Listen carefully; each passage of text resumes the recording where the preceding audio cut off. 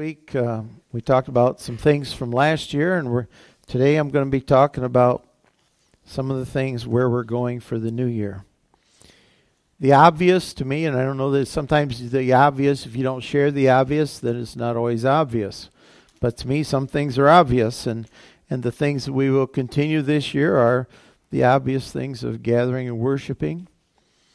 You know, worship is utmost that we come and we recognize the Lord and we recognize who He is, and we give honor and glory to Him. It all starts there.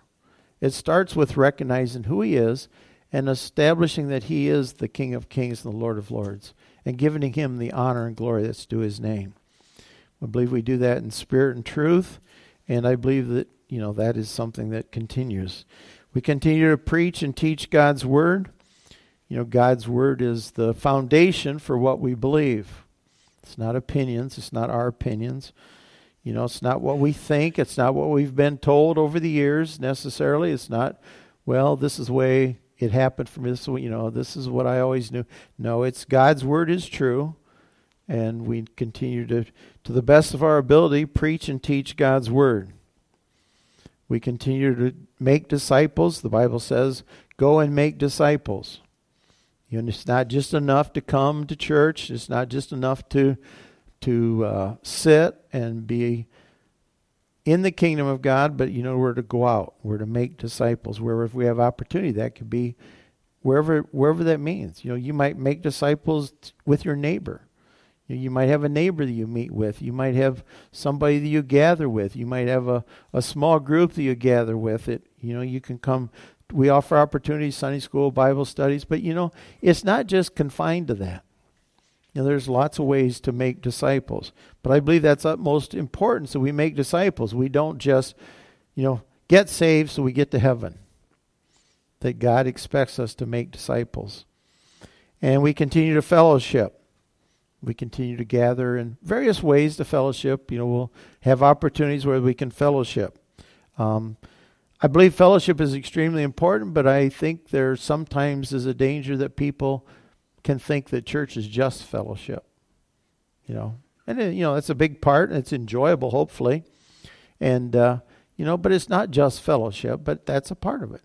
That we come, we fellowship, we encourage one another. We can have a good time together. We can laugh. And I think that's I guess sometimes that's pretty important. Sometimes life gets to be kind of a downer. It can happen. Not always, but, sometimes life has its issues.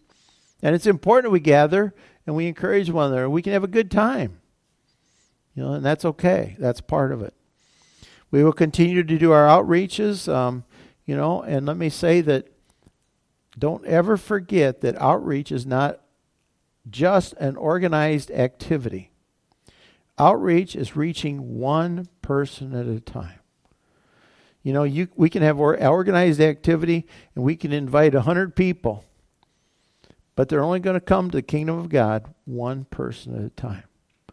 And that a lot of times, folks, happens individually. I would probably say most of the time it happens with people sharing with people one-on-one. So please don't underestimate that opportunity, and look for those opportunities you have that are natural, where you have a natural opportunity to share with somebody. God will give us those opportunities. He will open those doors where we can just share God's love and His Word and share your testimony with somebody. You think, my testimony is not important. It doesn't matter. If you know the Lord, you have a testimony. And don't underestimate your testimony. There was a time when it was like, I remember thinking, my testimony is not very good. One of the problems we have is with our day and age, with technology, we can take tremendous testimonies and we can broadcast them so everybody hears this testimony of somebody on their deathbed dying, or somebody that's been just a thief and a scoundrel and terrible person all their life, and they come to the Lord. We hear all those fantastic testimonies, and then we sit and say, mine seems dull. I have nothing to share. Dull testimonies are good. I think they're kind of special myself. Why would I have to? And let me just share this about myself. See, that was my big thing of coming to the Lord. I mean, at about 12, I would think, around in that area. I remember specifically the situations that happened, but I went through a thing thinking when I heard about Paul and how bad Paul was, that Paul was killing Christians and he was just this terrible, terrible person, and then he got saved. My thought was, and I didn't have anybody that was helping me through this process at the time, and I was just in myself thinking, okay, so to get saved, I got to somehow be this terrible, terrible person. That I must have to now develop this part of me so that I can get saved, because, Paul was such a bad guy and he got saved. So I must have to become really bad so that I can get saved. And at that age, I really believe the Lord spoke to me, because nobody else said anything, but I really think the Lord spoke to me. He says, you don't have to do that. You don't have to go be bad. And now I know that I was bad enough already. See, that's the reality. We've all sinned and come short. I don't care where you're coming from, but see, we think we have to get real bad before we can get saved. No, we're all there. We're all there. We've all sinned and come short, so we're all there. So, whether you think you're good enough or whatever you think, you're bad enough. You need to get saved. So that's the reality of that. And so sometimes when we share our testimony, we think, well, mine's all dull. Well, it doesn't matter. It's however God came and got you, how he sought you, and wherever condition he found you in. Because we all are in the same condition. It just looks different. And consequently, over a period of time, I realized that it's a real blessing not to have to go through all that crud to get saved. You don't have to go through that. But if you do, that's okay too. Okay? So be willing to share your testimony. We're going to continue to support missions. We're going to continue to do that, all the missions that we support. We may add some, as time goes on. This year, we are going to establish oversight in our congregation. We haven't officially established any oversight, but the leaders have decided that we're going to have two pastors who I already really submit myself to, and we're going to officially do that. Pastor Pat Kleitz in Buffalo and Rabbi William Hallbrook out of Mansfield. We're going to officially, and they've agreed to this already, that they're willing to give oversight. Now, what does that mean? All it means is, that we're going to be in relationship, which we already are with them, and which I already do. If I have things that come up that I want to talk to somebody, I call them. It's out of relationship, and these two gentlemen are willing to do that. And when they come, which in this next year I hope to have both of them here, we're going to receive them and pray with them and kind of establish that as a definite that these men are there to just be relational and oversight. And it's if anybody has something that you think you want to share with them about me or something in our church that's a problem, it gives you somebody that you can share with. It's but it's all of relationship. It's nothing more than that. It's purely relationship. So that brings me to just what I want to touch on. So where else are we going? Okay, where else are we going? And here's the answer. I don't know. Now, some people that really bothers. I've had some people that really bothers. And I just being honest, I said, I don't know. Somebody asked me one time, what's your 5-year plan? I said, I don't know. I said, I'm not so sure what I'm doing tomorrow sometimes. And I think we can make plans. The Bible doesn't say we shouldn't plan. And the Bible says, but know this, that in James it talks about this, it says, but when you plan, know that when you plan, you say, if that's what the Lord wills. So, sometimes we can plan and say, well, maybe we ought to kind of go here, or maybe this, and then it's like, well, if that's what the Lord wants. And so I want to share a scripture from Genesis, the 12th chapter, and I just want to relate this to that whole thought of, I really don't know where I'm going. In Genesis, the 12th chapter, starting at the first verse, the Lord said to Abram, he said, get out of your country, from your family and from your father's house to the land that I will show you. I will make you a great nation. I will bless you and make your name great, and you shall be a blessing. I will bless those who bless you and curse those who curse you. And in all your families of the earth, and in you all the families of the earth shall be blessed. So Abraham departed as the Lord had spoken to him, and Lot went with him. Abraham was 75 years old when he departed from Haran. So what did God say? God said to Abraham, leave your home. Leave your home. Well, it's like, what's our first thing if somebody says, leave home? Well, where are we going? What do your kids say when you say, okay, get in the car, we're all going? Where are we going? Where are we going? I want to know where we're going. And so God says to Abraham, get out of your country, leave your family. And he says, you're going to a land and I'm going to show you. Now, what does that mean? That means Abraham had no idea where he was going. God told him, he says, I'll show you. I'll show you eventually where you're going. Because you don't know where you're going. You don't know how. You don't know when. You just need to go. The Bible says, so Abraham departed. So just departed. I don't know. He must have decided a direction. It must have been something. He didn't know where he was going, but he must have said, well, let's go here. Let's start this way. Sometimes we have to just get moving. Do you ever know that, I don't know if you've been, for those of you who haven't been around livestock, it's easy to guide livestock when they move at your pace, but it's easy to guide them when they move. It's when they won't move, you can't guide them. They just won't move. I remember one time we were loading a big steer. He probably weighed 1,300 pounds. We got him in this narrow place, putting him into a trailer, and we got him in there, and he wouldn't move. He just stood there. And we poked and prodded, and I didn't have anything electric, but I'm sorry for humane people, but, sometimes you use electric things on him to make him jump a little bit. He wouldn't move. Finally, I said to the guy with me, I said, I'm going to get on his back. He can't go too, I was young and naive, but I got on his back and I sit on him. He would not move. Eventually we got him. But it's hard to guide something when they won't move. And so I think sometimes with us, it's hard for God to guide us if we're not moving. If God tells you to go to a foreign land, you sit down in your chair and go, okay, I'm going to do that. Yep, good idea. We're going to go. Yep. God, now you show me. You show me. And God's already said, go.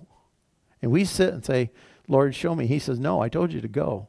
But I want to know where we're going. I want to know where. So I think sometimes the most important thing is, okay, God, we're going to move. We're going to keep doing what you told us. And then we're going to expect you to guide our steps. The Bible says the steps of a righteous man are ordered by the Lord. That's steps. That's taking movement. God can guide movement. He can't guide stagnant things and things that aren't moving. He can guide us if we move. Will you make some mistakes? Probably. Will you go the wrong way? Maybe. But you know what? He can guide that. He can go, oh no, not there. Come on, back this way. But if you just sit, he can't guide that. So again, I don't have any answers.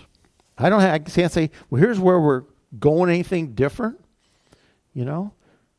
But I believe as we do what God wants and as we move, I believe he will guide us. I believe he will guide us. He will show us. He will show us when it's the right time, when it's the right thing. I could stand here and say all this, and tomorrow he could show us something. I could say, well, I have no clue. And then if I come back next week and I say, oh, guess what? Here's where. And then it's like, well, I thought you didn't know where you're going. Well, I don't right now. And maybe somebody else he might speak. He's not going to speak everything through me. Eventually it comes out of me, but, just because of the position. But he can speak through other people too. But when he does, then we need to hear, and then we need to be willing to move. Whatever that is. And so then I want to go to Genesis, the 13th chapter. And I want to read the first 12 verses. So then Abraham went up from Egypt, he and his wife and all that he had, and Lot with him, to the south. He's moving, okay? And Abraham was very rich in livestock, in silver and gold. And he went on his journey from the south as far as Bethel, to the place where his tent had been at the beginning between Bethel and Ai, to the place of the altar which he had made there at first. And there Abram called on the name of the Lord. Lot also went with him with Abram, and he had flocks and herds and tents. Now the land was not able to support them, that they might dwell together, for their possessions were so great that they could not dwell together. And there was strife between the herdsmen of Abraham's flock and the herdsmen of Lot's livestock. The Canaanites and the Perizzites then dwelt in the land. So Abraham said to Lot, "Please let there be no strife between you and me, and between my herdsmen and your herdsmen, for we are brothers. Is not the whole land before you? Please separate from me. If you take the left, then I'll go to the right. Or if you take the right, then I'll go to the left." And Lot lifted up his eyes, and he saw all the plain of Jordan, that it was well watered everywhere, before the Lord destroyed Sodom and Gomorrah. And it was watered like the garden of the Lord, like the land of Egypt as you go toward Zoar. Then Lot chose for himself all the plain of Jordan, and Lot journeyed, and they separated from each other. Abraham dwelt in the land of Canaan, and Lot dwelt in the cities of the plain, and pitched his tent even as far as Sodom. So then they get to a spot, and they start to settle. And the first thing I want you to see is it says they settled at Bethel. And the word Bethel means the house of God. And Bethel was where Abram had first built an altar. You build an altar to worship and to sacrifice to God. It was the house of God. Abraham dwelt in that place. That place. That's where God took him to. Was where God was. And that's the only important thing. One time when we were talking about where to build, I'll never forget it. Where to build. You know, that's a big question. Where do you build a church? Where do you build a church? The obvious and the intelligent people would say you build a church where people are. So you got to go to where there's a lot of population. If you're going to build a church. Or if you're going to build a church, you put it out where everybody's going to see it. And I remember at that time, we went to a conference and a man spoke and he said, "You build a church where Jesus is." Yeah. And I thought, oh, well, that's kind of simple. And that just in me settled. You don't want to have to intellectually think this through. We just need to be where God is. We need to be where He is. We need to be at Bethel, the place of God. That's the only thing that matters. We just need to be at that place. And sometimes that's not always the obvious in our intellect. The Bible says we walk by faith and not by sight. Oh, but I want to see. I want to see. I want to figure it out. I want to know. No, you walk by faith. You take steps, and God directs your steps. And we trust Him. And He will show us. He will guide us. Because look what happened in this story. What happened between Abraham and Lot then? Abraham said, "You know what, Lot? There's just too many of us. You choose." And Lot used his intellect. Lot used the obvious. Lot said, "Hey, I can figure this out. Man, just look." He goes, "Over there, it's well watered. It's beautiful. That's the best. That's where I'm going." And Abraham says, "Okay." And the Bible, we know what happened. Abraham stayed in the place of God. Lot went to Sodom and Gomorrah. Close. It looked good. Do you know that sin always looks good? Always. If it didn't, you wouldn't go there. Think about it. If it didn't look good and have some appeal, you wouldn't go there. But the obvious, the place that God wanted His people was with Abraham, in that place where God had for them. And Lot, he took what he said, "Well, hey, this is no choice. I'll take the best." The point being, no matter where we go, we want to end up where God is. That's all. If we get there and He's not there, what a failure. If we do something, he's not in it, what a failure.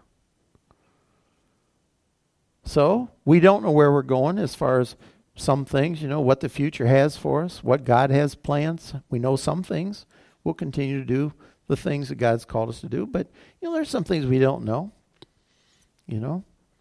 Buildings, we're here now. I don't see anything even in the physical where to go. If you got a place where we could go, please tell me. But, now let me say this. In my intellect, this is my intellect.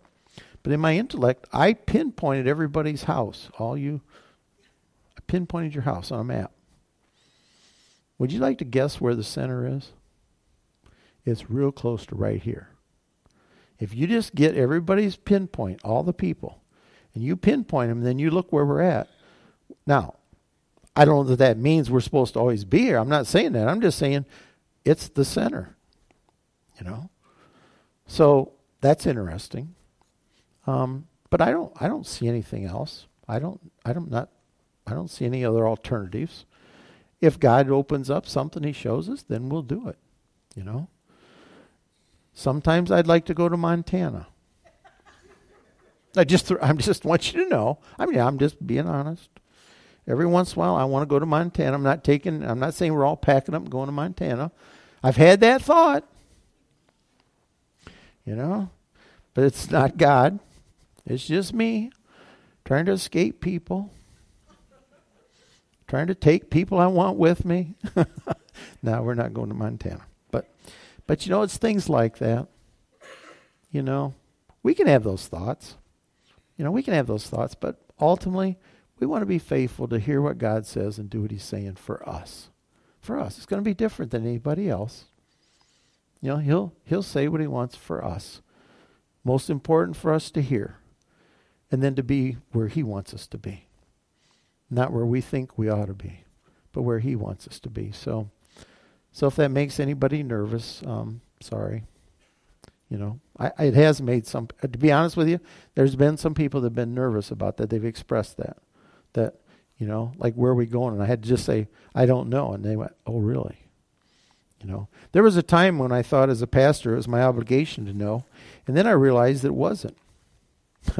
It's not my obligation to know. It's my obligation to hear if he tells us where to go. That's what our responsibility is. Let's all stand. Heavenly Father, as we think about a new year, or sometimes we place a lot of value on a new year, but just remind us it's always a new day.